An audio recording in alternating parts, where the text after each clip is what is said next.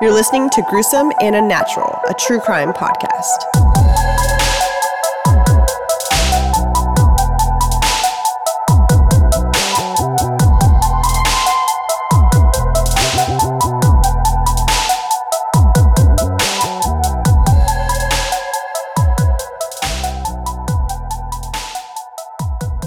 Welcome back to another episode of Gruesome and Unnatural.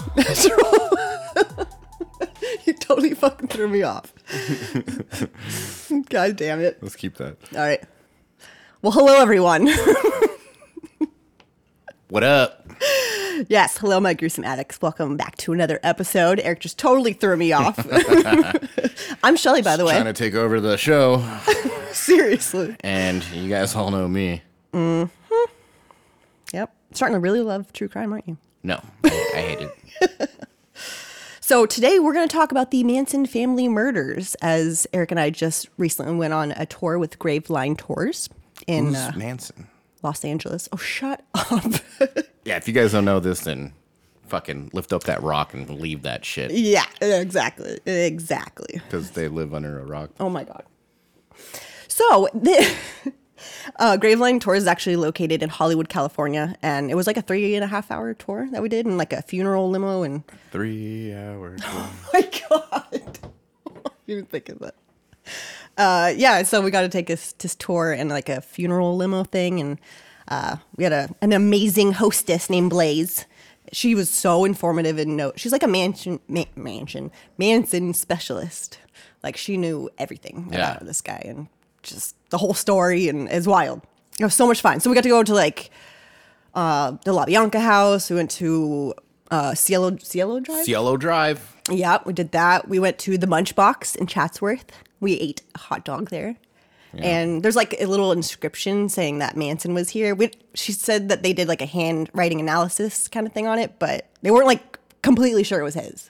But they kind of think it was him that did it. But I thought that was cool. Where else did we go? Spawn Ranch. Oh, yeah. What was supposed to be Spawn Ranch? I mean, it is still Spawn Ranch. It's just overgrown as shit. Like. Yeah. And I guess the whole thing burnt down in the 70s, I believe. Mm-hmm. But yeah, it was really fun. If you're in the LA area or just, some girl was from Texas on there. Yeah, it's really fun to take a tour and see where people are murdered at. Mm-hmm. People like me like to finally went to addresses. I know, exactly. Exactly. Shelley was just in awe the whole time. I was. It was like taking her to Disneyland. It was so interesting. You're sick. You're fucking sick. It was so interesting, though. And really eerie. When we went to Cielo Drive, the house was like kind of on a hill. So I guess she was explaining that when the murders were happening, like, and the screams, when they were screaming, nobody could tell where it was coming from because it was like echoing off this hill. I think that was like the most eeriest thing, like so creepy to me. Yeah. When she told us that. But. Oh, she also took us to Whiskey A Go-Go, where he would kick it at. And the Candy Cat. Yeah. The strip club that I think Sadie, or they call her Sexy Sadie. That's Susan Atkinson. I think it was her. But yeah, he would go eat a hot dog at Munchbox and then go pick her up after she was done stripping. Shit, like. Weird. I know. Anyways, let's get into. We're gonna. I don't know. You have your whole side of it. I have the whole like murder side of it. It's not my side. Well, it's not your just side. A side. True. I don't know what I believe in all this. Yeah, but. Let's just get into it. Let's start it. Okay.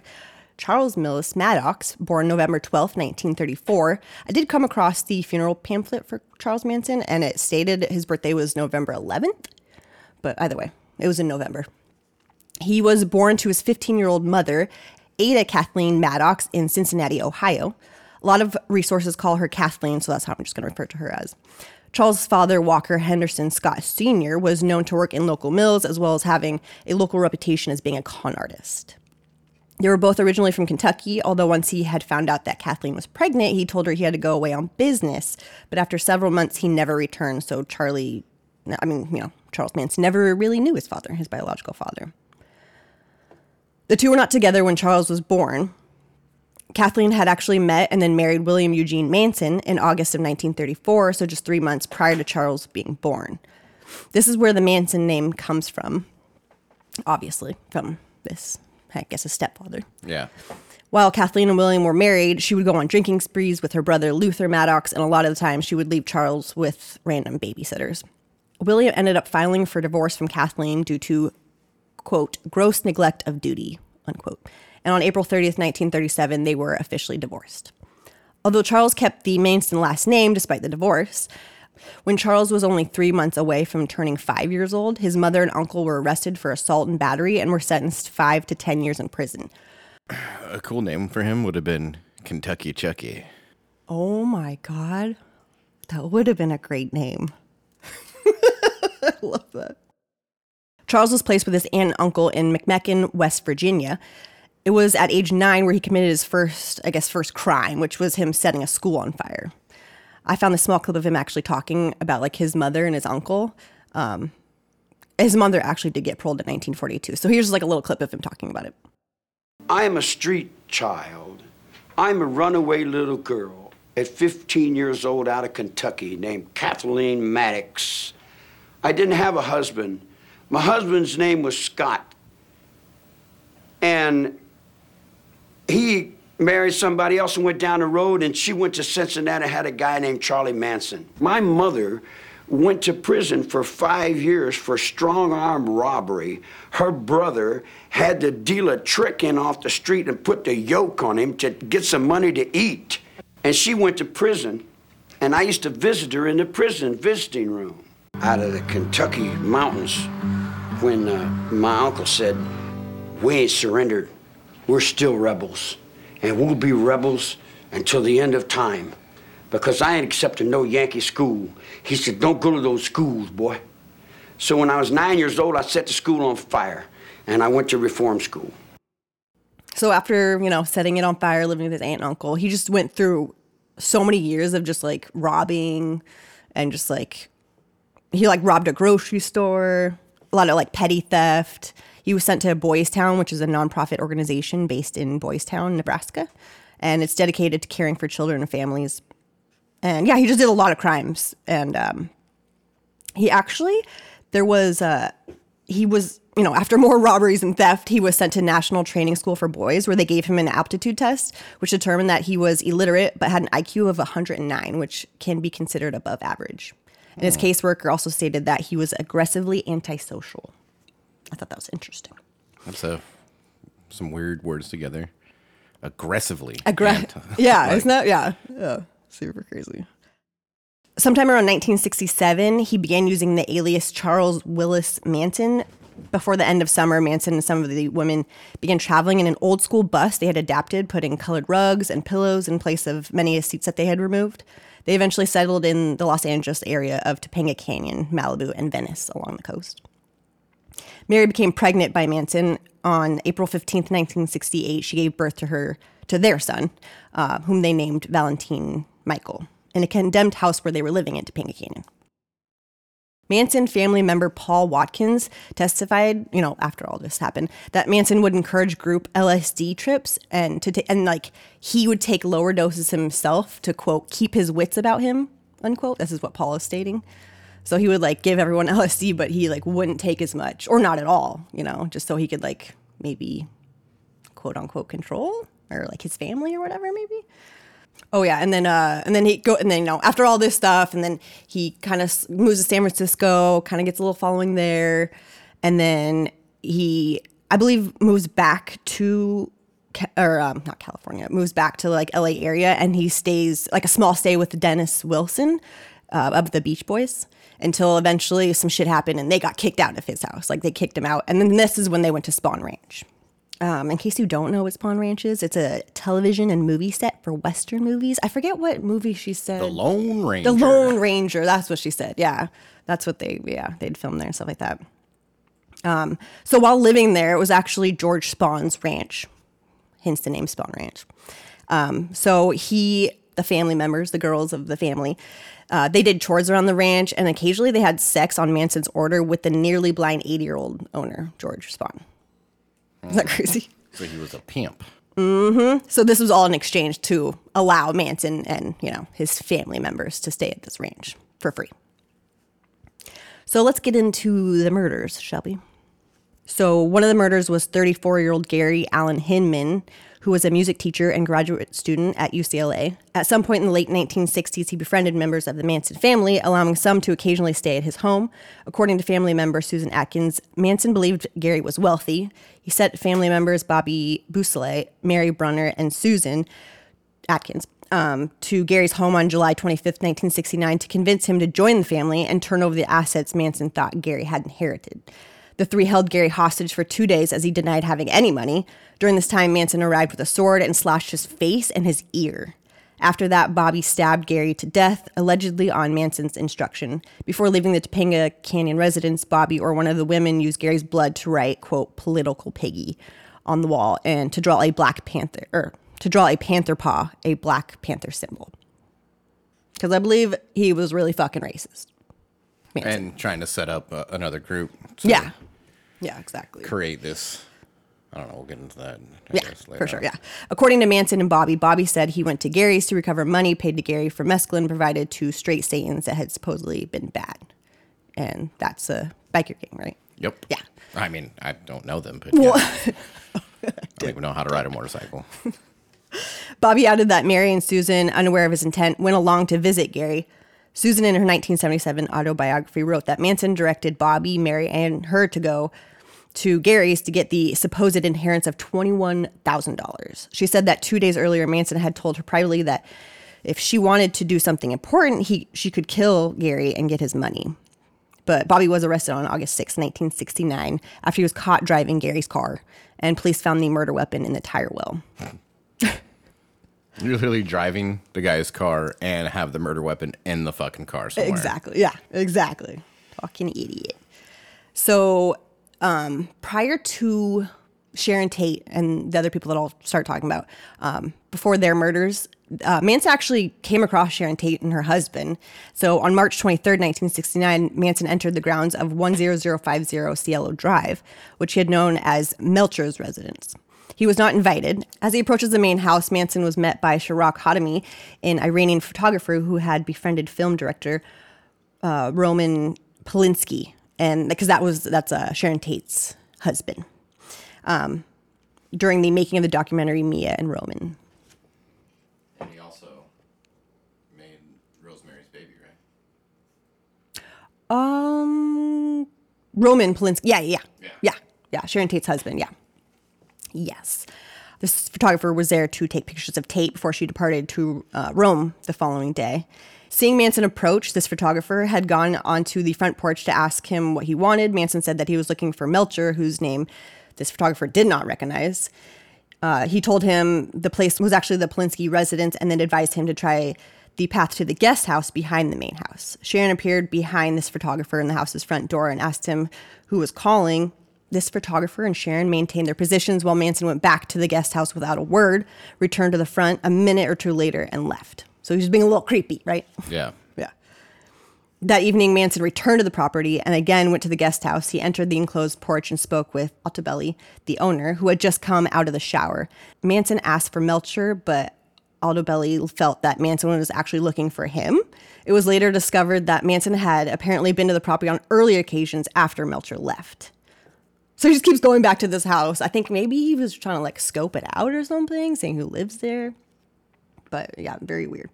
So on the night of August 8th, 1969, Tex Watson took Susan Atkins, Linda Kasabian, and Patricia Krenwinkel to 10050 Cielo Drive in Benedict Canyon, Los Angeles, California. Tex later claimed that Manson had instructed him to go to the house and, quote, totally destroy, unquote, everyone in it and do it, quote, as gruesome as you can. Manson told the women to do as Tex instructed them. The occupants of the house at Cielo Drive that evening were 26-year-old movie actress Sharon Tate, who was 8.5 months pregnant, and wife of film director, like I had said, Roman Polanski. Her friend and former lover, 35-year-old Jay Sebring, noted celebrity hairstylist. Polanski's friend, 32-year-old Wojciech Frykowski, and his 25-year-old girlfriend, Abigail Folger, who was actually the heiress to the Folger coffee fortune. Oh, wow. And daughter of Peter Folger. Rich kicking it with the rich. Mm-hmm. Also present on the property was 19-year-old William Garrettson, the caretaker, and his friend, 18-year-old Stephen Earl Parent. Polinsky was in Europe working on a film. Music producer Quincy Jones was a friend of Jay's who had planned to actually join him that evening, but he didn't end up going. Shit. Isn't that crazy? I totally forgot about that. Tex and 3 women arrived at Cielo Drive just past midnight on August 9th, 1969. Tex climbed a telephone pole near the entrance gate and cut the phone line to the house. The group backed their car to the bottom of the hill that led to the estate and walked back up to the house.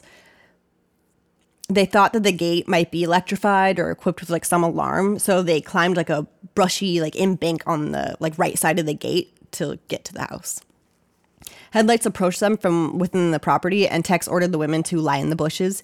He stepped out and ordered the approaching driver to halt. Stephen Parent, who had been visiting the property's caretaker, William Garrettson, who lived in the guest house. Tex leveled a .22 caliber revolver at Stephen, who begged him not to hurt him, claiming that he would not say anything. Tex lunged at him with a knife, giving him a defensive slash wound on his palm and severed tendons and tore the boy's watch off his wrist. Then Tex shot him 4 times in the chest, abdomen, killing him in the front seat of his white 1965 AMC Ambassador coupe. I just showed you a picture of this week. He looks so sweet. It just broke my heart when I saw that. So horrifying. Tex ordered the women to help push the car back up the driveway, or, push it up the driveway, sorry. Tex next, he cut the screen of the window, then told Linda to keep watch down the gate. She walked over to Stephen's car and waited. Tex removed the screen, entered through the window, and let Susan and Patricia in through the front door. He whispered to Susan, which awoke Wolschek, who was sleeping on the living room couch. Tex kicked him in the head and then asked him Wolschek was like, "Who are you? What are you doing here?" And Tex replied, quote, "I'm the devil and I'm here to do the devil's business," unquote. On Tex's direction, Susan found the house's 3 other occupants with Patricia's help and forced them to the living room. Tex began to tie Sharon and Jay together by their necks with a long nylon rope, which he had actually brought in, then slung it over one of the living room ceiling beams. Jay protested the murderer's rough treatment of the pregnant Sharon, so Tex shot him. Abigail was taken momentarily back to her bedroom for her purse, where she gave them $70. Tex then stabbed Jay 7 times. Wolschek's hands had been bound with a towel, but he freed himself and began struggling with Susan, who stabbed at his legs with a knife. He fought his way out of the front door and onto the porch, but Tex caught up with him, struck him over the head with the gun multiple times, stabbed him repeatedly, and shot him twice. Linda had heard horrifying sounds and moved toward the house from her position in the driveway, because remember, she was out in the driveway.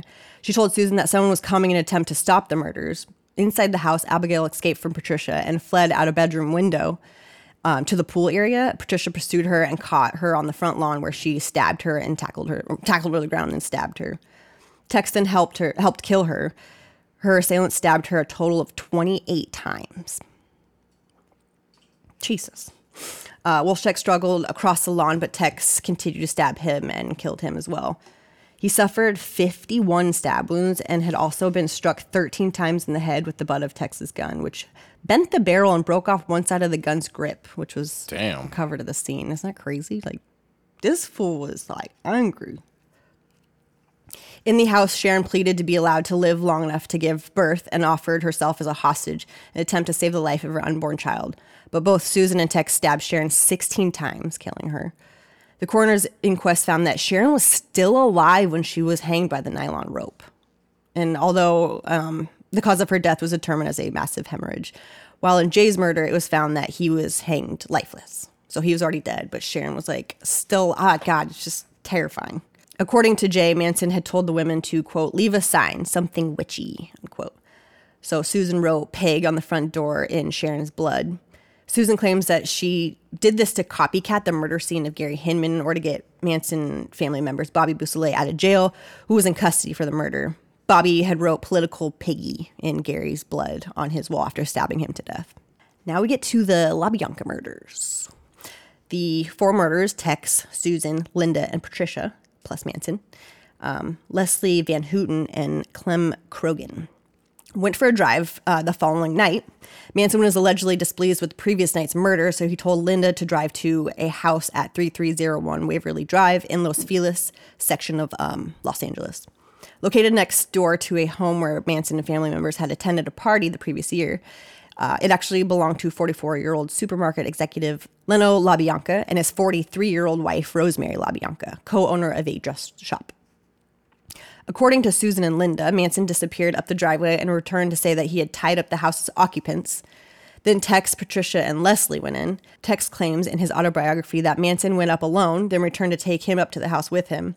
Manson pointed out a sleeping man through a window, and the two entered through the unlocked back door. Tex claims Manson roused the sleeping Leno LaBianca from the couch at gunpoint and had Tex bind his hands with a leather thong. I don't know. That's got to be something I'm not thinking of. I've never heard of that. It was just like us the other night. Oh my God, stop. Jesus. Oh God. Rosemary was brought into the living room from the bedroom, and Tex covered the couple's head with pillowcases, which he bound in place with lamp cords. Manson left, and Patricia and Leslie entered the home. Tex had complained to Manson earlier of the inadequacy of the previous night's weapons. Tex sent the women from the kitchen to the bedroom where Rosemary LaBianca had been returned, while he went to the living room and began stabbing Leno LaBianca with a chrome-plated bayonet. The first thrust went into his throat. Tex heard a scuffle in the bedroom and went in there to discover Rosemary LaBianca keeping the women at bay by swinging the lamp tied to her neck. He stabbed her several times with the bayonet, then returned to the living room and resumed attacking Leno, whom he had stabbed a total of 12 times. He then carved the word war into his abdomen. Damn. The one thing I thought was like wild about the tour too is like we scanned a little QR code, and like it shows like everybody that was like murdered, like the full on picture. Like I could see like Leno LaBianca, like after he's passed away, with the words war in his stomach. It was very eerie and creepy. Yeah. Tex returned to the bedroom and found Patricia stabbing Rosemary with a knife from the kitchen. Leslie stabbed her approximately 16 times in the back and exposed buttocks. Leslie claimed at trial that Rosemary LaBianca was already dead during the stabbing. Evidence showed that many of the 41 stab wounds had in fact been inflicted post-mortem. Tex then cleaned off the bayonet and showered, while Patricia wrote "Rise" and "Death to Pigs" on the walls and "Helter Skelter" on the refrigerator door in all of the couple's blood.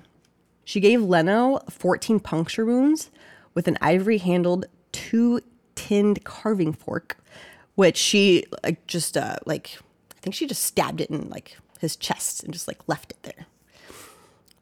She also planted a steak knife in his throat. So yeah, that's the wild story of the LaBianca's murder. Very brutal. These people are brutal. I don't remember this one, but I came across this one. It's the Shia murder. 35-year-old Hollywood stuntman Donald Jerome Shia, but he went by Shorty, so I'm just going to call him Shorty. Was murdered on August 26, 1969, more than 2 weeks after the Tate LaBianca murders, when Manson told Shorty, Bruce Davis, Tex Watson, and Steve Krogan to go on a ride to a nearby car parts yards on Spawn Ranch. According to Bruce, he sat in the back seat with Steve, who then hit Shorty with a pipe wrench, and Tex stabbed him. They brought Shorty down a hill behind the ranch and stabbed and brutally tortured him to death. Bruce Davis recalled at his parole hearing, quote, "I was in the car when Steve Krogan hit Shorty with the pipe wrench. Charles Watson stabbed him. I was in the back seat with Steve. They took Shorty out. They had to go down the hill to a place. I stayed in the car for quite a while. But what? Then I went down the hill later on, and that's when I cut Shorty on the shoulder with a knife after he was, well, I don't know. I don't know if he was dead or not. He didn't bleed when I cut him on the shoulder. When I showed up, he was incapacitated. I don't know if you asked if he was unconscious. I don't know. He may or may not have been. He didn't seem conscious. He wasn't moving or saying anything. And it started off Manson handing me a machete as if I was supposed to. I mean, I know what he wanted, but I couldn't do that. And I did touch Shorty Shia with a machete on the back of his neck. Didn't break the skin. I mean, I just couldn't do it. And then I threw the knife and he handed me a bayonet and it just reached over. And I don't know which side it was on, but I cut him right about here on the shoulder, just with the tip of the blade. Sort of like saying, quote, "Are you satisfied, Charlie?" unquote. And I turned around and walked away. And I was sick for about 2 or 3 days. I mean, I couldn't even think about it. What I had done, unquote. I just thought that was pretty crazy, just hearing him, Charlie or Manson trying to like get him to like kill somebody or hurt somebody, and like It just shows his ways of controlling these people, I think. Yeah. In December 1977, Shorty's skeletal remains were discovered on a hillside near Santa Susana Road next to Spawn Ranch after Steve, one of those convicted, of the murder, agreed to aid authorities in recovery of Shorty's body by drawing a map to its location. According to the autopsy report, his body suffered multiple stab and chopping wounds to the chest and blunt force trauma to the head. So yeah, those were, I think I was also reading there was up to, because you had actually mentioned this too, there was up to 15 suspected other murders. Oh, crazy. Yeah. I mean, it could have been more or less, but yeah. Wild. Do you want to talk about what you want to talk about before I get into all the convictions and all that kind of stuff? No, let's talk about the convictions first, and then we'll get into other things about it all. Okay. So Susan Atkins, known within the Manson family as Sadie Mae or Sexy Sadie. Susan was convicted for her participation in 8 of these killings, including the most notorious, the Tate murders. She was sentenced to death, which was subsequently commuted to life imprisonment, with the California Supreme Court invalidated all death sentences issued prior to 1972. Susan was incarcerated until her death in 2009. At the time of her death, she was California's longest serving female inmate. That was crazy. But now that's been surpassed by Leslie Van Houten and Patricia Krenwinkel. Tex Watson, on October 12, 1971, Tex was convicted on 7 counts of first-degree murder and 1 count of conspiracy to commit murder. 1 week later, the same jury took only 2.5 hours to determine that he was sane. On October 21st, 1971, he was sentenced to death. He arrived on California's death row on November 17th, 1971, but avoided execution when the California Supreme Court People v. Anderson decision resulted in the invalidation of all death sentences imposed in California prior to 1972. He was found guilty of the murders of 7 people: Abigail Folger, Wolszczak Frykowski, Stephen Parent, Sharon Tate, Polinsky, Jay Sebring, Leno LaBianca, and Rosemary LaBianca. Now, Leslie Van Houten. She was convicted and sentenced to death, but a 1972 California Supreme Court ruling found the death penalty unconstitutional, resulting in her sentence being commuted to life in prison. Her conviction was overturned in 1976, appellate court decision which granted her a retrial. Her second trial ended with a deadlock jury and a mistrial. At her third trial in 1978, she was convicted of 2 counts of murder and 1 count of conspiracy, sentenced to 7 years to life in prison. But after spending 53 years in prison, that included 24 parole hearings and parole rejections by 2 California governors, Leslie Van Houten was paroled in 2023. I actually read she got a master's degree and all this stuff. But I guess she is still under supervision for a couple years, I believe. So that's pretty crazy that she got out. Stephen Krogan, the jury returned verdicts of life imprisonment for Manson and Bruce Davis, but death for Stephen. However, on December 23rd, 1971, Judge James Colt stated that, quote, Krogan was too stupid and too hopped up on drugs to decide anything on his own, unquote. And that it was really Manson, quote, who decided who lived or died, unquote. So Stephen's sentence was, reduced to life in prison instead of death.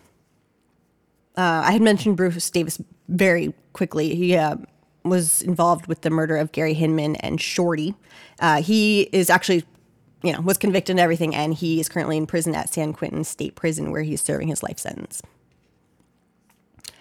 Patricia Krenwinkel arrived on California's death row on April 28th, 1971. She received a death sentence for 7 counts of first-degree murder for the deaths of Abigail, Wolszczak, Stephen, Sharon, Jay, and Leno and Rosemary. She was also convicted of conspiracy to commit murder. The death sentence imposed on Krenwinkel was automatically commuted to life in prison after, like I was saying, California Supreme Court's People versus Anderson. The death penalty wasn't, going to be there. So she just remains incarcerated at the California Institution for Women in the Chino District of Corona, California. And her next parole hearing will be this year on November 17th, 2023. Linda Kasabian. Linda had been an accomplice to the murders, and she, was she didn't really prevent the murders from happening or calling the police afterwards. But she was kind of described as reluctant and extremely upset during events of both of these nights, and even challenging Manson, and that she was the only member of the group to actually express remorse and sympathy for the victims. So I think she's in jail, but I could be wrong. I was really confused about that. So Bobby Beausoleil, on April 18th, 1970, a Supreme Court jury in Los Angeles found the 22-year-old Bobby guilty of first-degree murder of Gary, and he was sentenced to death. The California governor, Gavin Newsom, denied Bobby's parole recommendation on April 26, 2019, saying that he felt that Bobby's release could still pose a danger to society. So he's still in prison. And then there's Charles Manson. On January 1st, 2017, Manson was being held at Corcoran Prison when he was rushed to Mercy Hospital in downtown Bakersfield because he had gastrointestinal bleeding. A source told the LA Times that Manson was very ill, and then TMZ reported that his doctors considered him too weak for surgery that normally would be performed in cases such as his. He was returned to prison on January 6th, and the nature of his treatment was not disclosed. On November 15, 2007, an unauthorized source said that Manson had returned to a hospital in Bakersfield, but the California Department of Corrections and Rehabilitation did not confirm this in conformity with state and federal medical privacy laws. He died from cardiac arrest resulting from respiratory failure brought on by colon cancer at the hospital on November 19th. His grandson, Jason Freeman, had Manson cremated on March 20th, 2018. Just a little fun fact, too, this is the end of my talking. Charles Manson Jr., who I forgot to mention, because I know there's two women that he actually had a child with, but there's like a picture of like a bunch of kids at Spawn Ranch, and a lot of them believe that a lot of those kids are his, but it's not really confirmed, I guess. But one of his... Yeah, because he was like a cult leader, like how David Koresh was in Waco. Exactly. He would take all the women for himself. Mm-hmm. Yeah, exactly. 100%.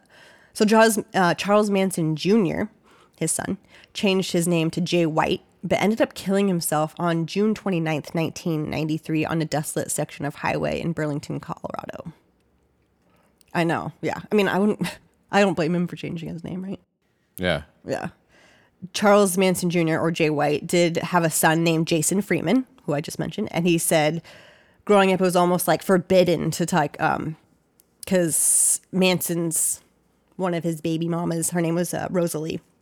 And it was like forbidden to ask her anything about Manson. Like it was not allowed in the house almost, Jason said he thinks his father purposely stayed away from him because he didn't want to tarnish his childhood. He also said, quote, he just couldn't let it go. He couldn't live it down. He couldn't live down who his father was, unquote. That's all the end of what I have to say. So yeah, I can't imagine being his son. Oh my God, what was that movie we watched last night? Manson Family Vacation or something. Oh my God, you guys have to check this movie out. In the beginning, it was almost like this is one guy and he's just like so obsessed with Manson, and he wants his brother to go along with him to all the places we pretty much saw, right? And when we took that tour, and it's just in the beginning we were kind of saying, because he's so excited about it, his brother was like, "What is wrong with you?" And it's just like, I feel like that's like us sometimes. But it's a big twist at the end. I definitely recommend it. It was gonna be. Yeah, it's not factual or anything to the story. No, Manson a little bit. Well, but, yeah. I mean, a lot of it, but yeah. Yep. It's all craziness. I know, it's wild. This Tex dude is just crazy. And Tex dude is crazy. Well, I mean, look what Manson did to him. Yeah, for sure. Manson was a fucking cult leader. Absolutely. Yeah. He thought he was Jesus. He would tell him he was Jesus, which is right. so much like David Koresh as well. Oh, and he got all these people to follow him and believe that he was. And these people followed him thinking of a better life. Like they were going to go off grid, which is everyone's dream. Off grid, the government, grow your own stuff. Yeah. Friendly to the environment. So it was appeasing to everyone to hear that. And that's the kind of life they wanted. Yeah, for sure. But yeah. little do they know, he's like what you mentioned, giving them acid, some LSD, and him not taking it or taking very little amounts. And I saw in a video that he would pretend to be crucified while they're all on acid, like he is Jesus. I do not remember that, really. Yeah. That's trippy. So he would act that out, and everyone on acid was tripping out and thinking that was real almost. Yeah, for sure. Yeah. It was like he was doing his own experiment of MK Ultra. That's right. We So did the talk whole about MK that. Ultra Yeah. thing is like the whole conspiracy behind Manson. And it started, I think, from the CIA in the 50s called Operation Midnight Climax, where they hired these prostitutes or got them to do what they wanted, the CIA did. And they would get politicians and famous people to go to hotels with these prostitutes, and the prostitutes would give them LSD. And they didn't know what they were taking, but they thought it was more like a truth serum back then. And so they would spill the beans. That's right. I do remember hearing about that. And they would record it all too. So like that whole MK Ultra thing kind of started right there, I think. But it goes way further and deeper than that. So Manson was arrested many times. You were saying his whole rap sheet, petty theft and stuff like that. And then he would get released, and then get arrested again, and then he get released, and then arrested again. But then there was this one time he did a stint in prison for 7 years.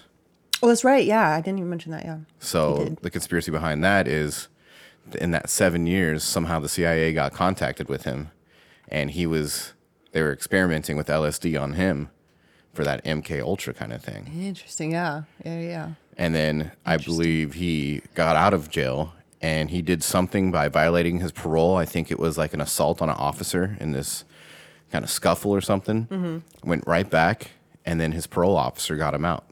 His parole officer was named Roger Smith. Oh, that's right, and yeah. he continuously got Manson out of trouble after the 7-year stint that he did. Like No. he was the one that got him like out all the time. Oh my all the God. time. And yeah. So it kind of seemed like someone was working for him. Maybe Manson didn't know he was working directly for the CIA. And this is not something I like telling you is true or that I believe or anything like that. Yeah. But it's just another interesting part of this. It is very interesting. I like see that. The CIA infiltrated all the hippie communes, like the community of all the hippies, and they didn't like the whole hippie movement. They were against the war and protesting different things like that. So they would infiltrate these hippie communions and try to find what they're doing, what illegal things they're doing, drugs or whatever. And they would send different people undercover in these hippie communities. That's so crazy. And so the theory is they wanted to make the hippies look really bad. Yeah. So they had Manson, and they gave him orders to get these people together, lead a group of people like a cult that were all free-spirited hippies, and start this whole mass murder, this whole helter-skelter of a race war. Because Manson was telling everyone how a race war was coming, And didn't the Watts riots just happen around that same time? I want to say, yeah. The LA riots? Yeah, well, put Watts riots. LA riots are the whole Rodney King thing. Oh, that's right. Yeah, this is 1960. Yeah, August 11, 1965 to August 16th, 1965. So 4 years prior to the murders. Yeah, so that was already a huge thing, especially in LA. That's crazy. I didn't know that. But yeah, that's the whole conspiracy behind Manson was he was working for the CIA and not knowing that he was directly working with them, just working with someone else. And I heard they would even like give him drugs, guns sometimes. Give Manson? Yeah. What? Yeah, tell him to prostitute girls. What the fuck? Yeah. I've never heard that. And it goes way deeper than what I'm talking about. Yeah. And I don't have all the facts in front of me. They're not even facts. It's just a fucking conspiracy. It's another tale to the story. And, you look it up and read about it and make your own opinion about it all. Yeah, exactly. I mean, for sure. either way, it's a horrible fucking thing. He got a bunch of people together that believed he was the next Messiah, and he got them to kill people. Yeah. And there's still a fucking Manson movement right now with tons of people, probably 100, maybe thousands. I don't know how many people, but like they follow this guy still. They want to live that life of Manson still. That is so crazy. And that's so wild. they all believed he was innocent. Yeah, They all keep saying, well, it's crazy how Manson got life and he didn't kill anyone, because he got other people to kill. But he probably did. Yeah. You know, he did cut some people up and stuff like that. He did, yeah. This whole story is such a trip. Yeah. Huge trip. Yeah, just the whole like cult thing, and like I think they were like kind of vulnerable and like, you know, a spot where they needed to, you know, and then they came across Manson, and you know. Well, yeah, they were, a lot of them were drifters, or yeah, there you go. You know, came from broken homes, didn't want to live in society anymore. Mm-hmm. And who's to blame anyone that wants to? You know, I want to fucking go off grid, live in a cabin, and get the fuck out of the city. You know? Yeah, for sure. Yeah, but not like that. Yeah, no. Yeah, not like that. Join my cult. But yeah, just a bunch of crazy things you hear afterwards, and people doing a bunch of research and trying to connect dots to why this all happened. Yeah, for sure. Well, I don't know. It's crazy. So, yeah. It's crazy. I mean, I believe MK Ultra is a real thing. Mm-hmm. I know you've told me a lot about it because I didn't know anything about it, and yeah, it's interesting, especially with this whole like Manson thing. Yeah, just like it's very I wonder how true it all is. It kind of seems like the government would do that if a government found a group of people that wanted to make their own government, separate from what they live under. Yeah, I feel the government would step in any time, and you For see sure. it so many fucking times. I think so too. Yeah. I mean, there's other things that go on behind those closed doors that are creepy and shit like that. But it's all these cults. Mm-hmm.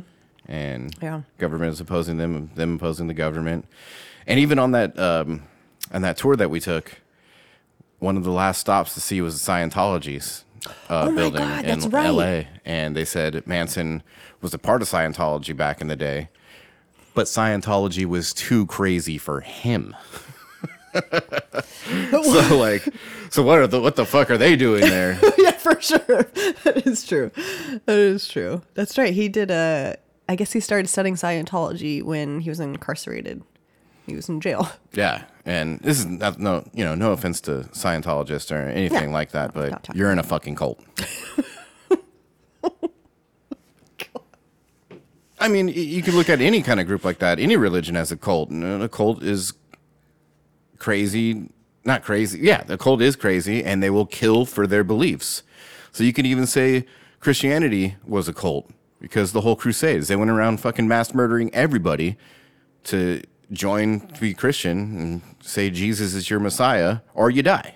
Convert or die. Yeah. It happened everywhere with these religions and beliefs. Yeah, I can see that for sure. So I can see that. Everything starts off as a cult first and then turns into a major religion. Now you got Scientology commercials all over the fucking place. There is a lot of them. That's true. Yeah. Yeah. For sure. Yeah, I totally forgot that we drove. Is that the one that he would go to, right? He would go to that one all the time. Yeah, that's right. That's right. Trip E. That's all I got to say about that.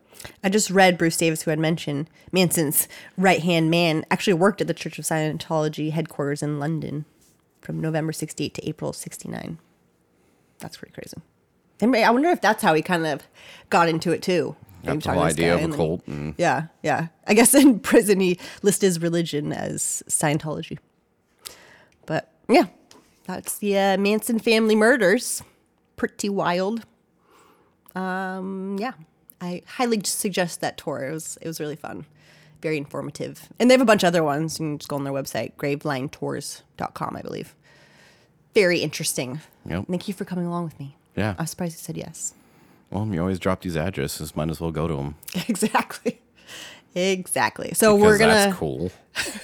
You thought it was pretty cool. You were excited. It was a cool tour. It was really cool. But we're gonna put out a video that we just got a lot of footage from our trip, from our whole tour. So we're gonna make a video, and hopefully this week we can get it out. Yeah. So put it on YouTube and see what we did. Yeah, we're gonna have it on post YouTube. About it. Have it on the social medias. So check that out when it comes out. And be safe and stay aware. Peace.